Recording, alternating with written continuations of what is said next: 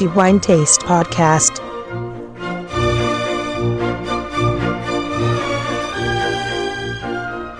In this episode, we are going to talk again about wine sensorial tasting.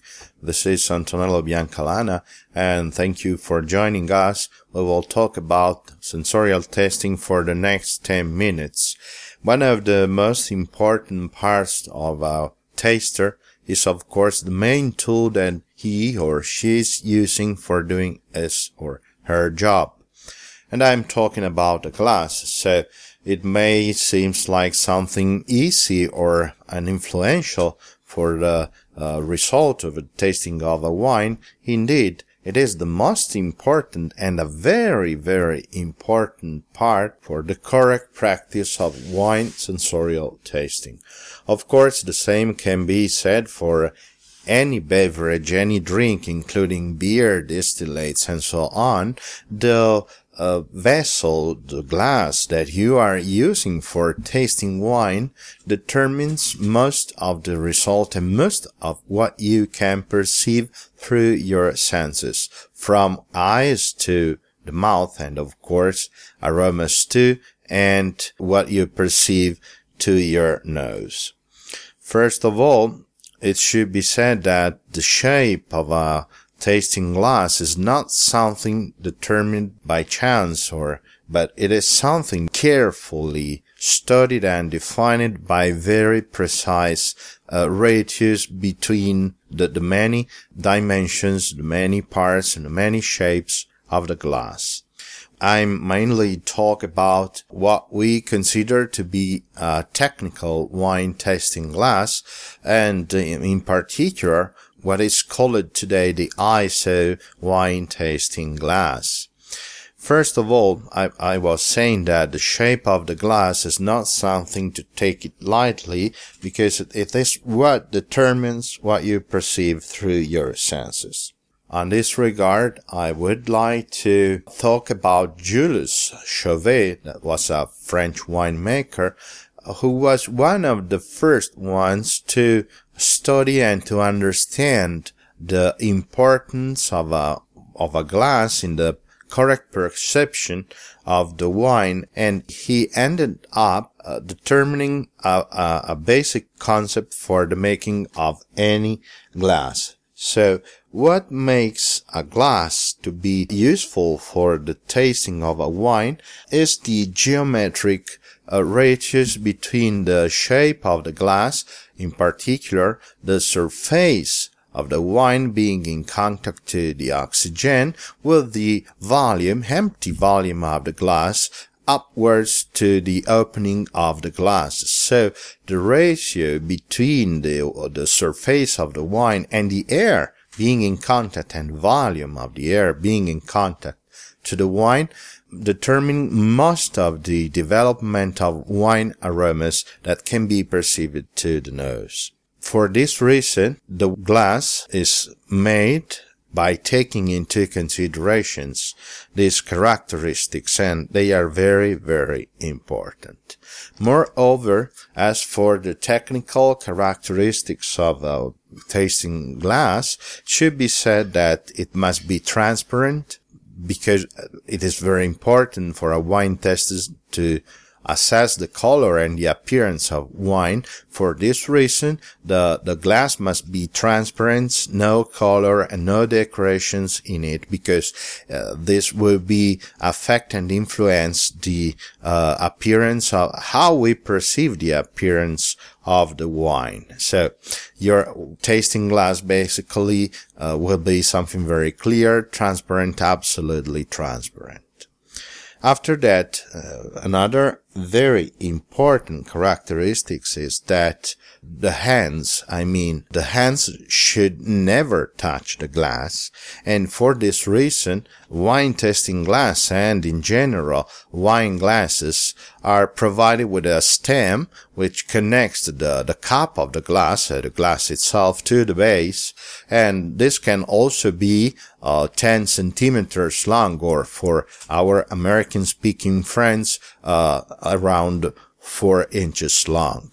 It is very important because hands may affect substantially the perception of wine, because the heat of your hand may also hit the wine in the glass, and for this reason you better take your hands away from the glass and to hold the glass by its base. Another reason is that your hands may have smells in it, and this may disturb the aromas analysis as well.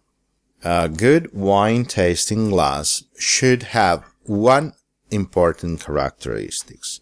I already said many times that what makes a quality wine is the absence of faults. Better to say, a quality wine should have the least possible number of faults, and in this regard, a wine having no faults means, at least in theory, a quality wine. But of course this is not true, because it also depends by the quality of the positive characteristics that will make the overall quality of a wine. Also, the opening of a wine glass is very important, and this may affect the way we perceive a wine through the senses of our tongue. For example, the opening may strongly affect the initial perception of the wine in the mouth. For example, in case we are going to have quite acidic wine,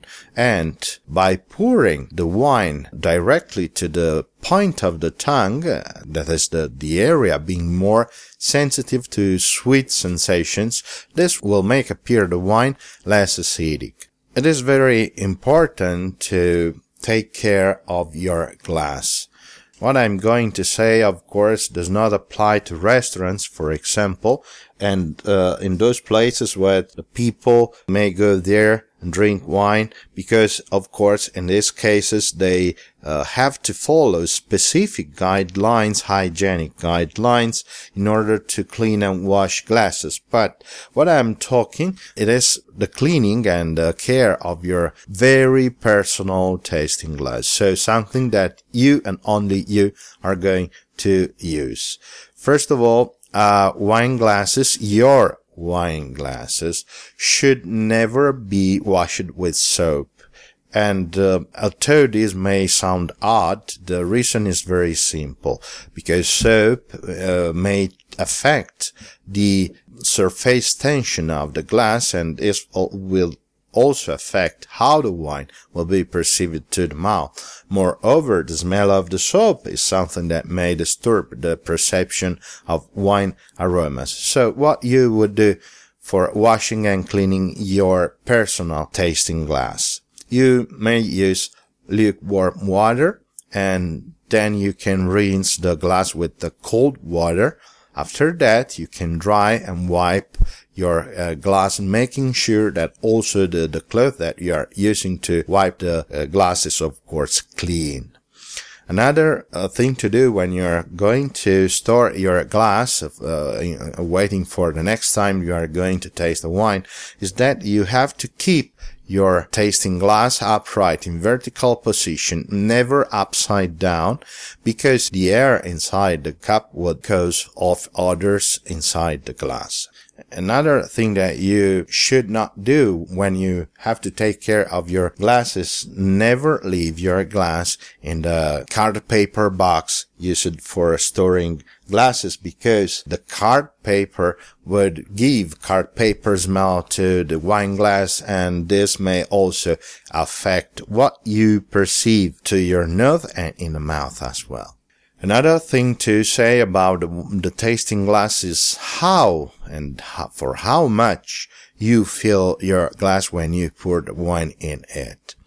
This is very easy, and because of the ratio I was talking about in the beginning of this episode, you should carefully watch and look at your glass. By looking at the base of the glass, I mean the round part of the base of the glass, it will increase, this round shape will increase up to getting to the widest diameter, and after that the wine slants and in its oblongate shape towards the opening of the glass. So the part in which you see the widest diameter of the glass is the maximum level in which you will never pass when you pour the wine, because that level has been considered and determined by following the main role in making a good glass. So if you pour the wine and do not pass that level, you will make sure that the correct ratio between the surface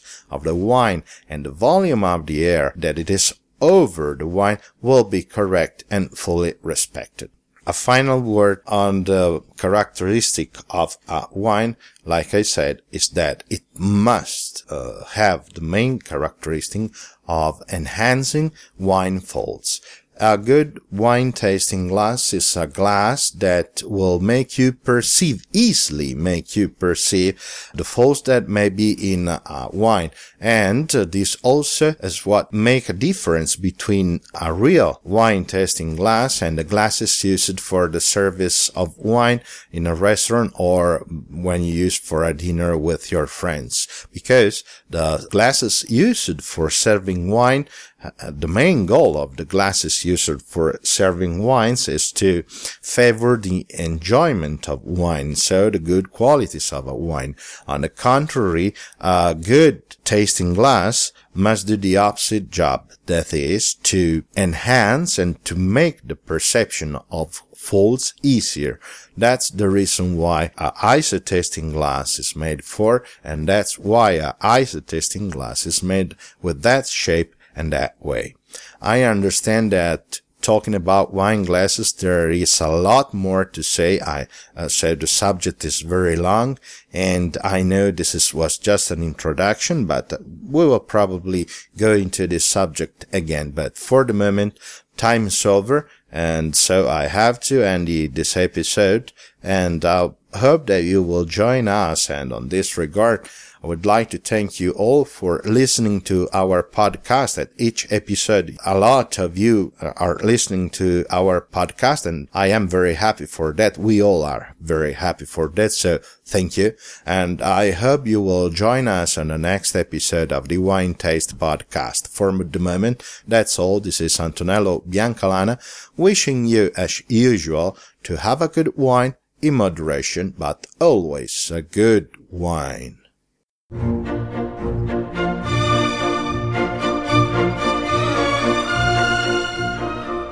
The Wine Taste Podcast.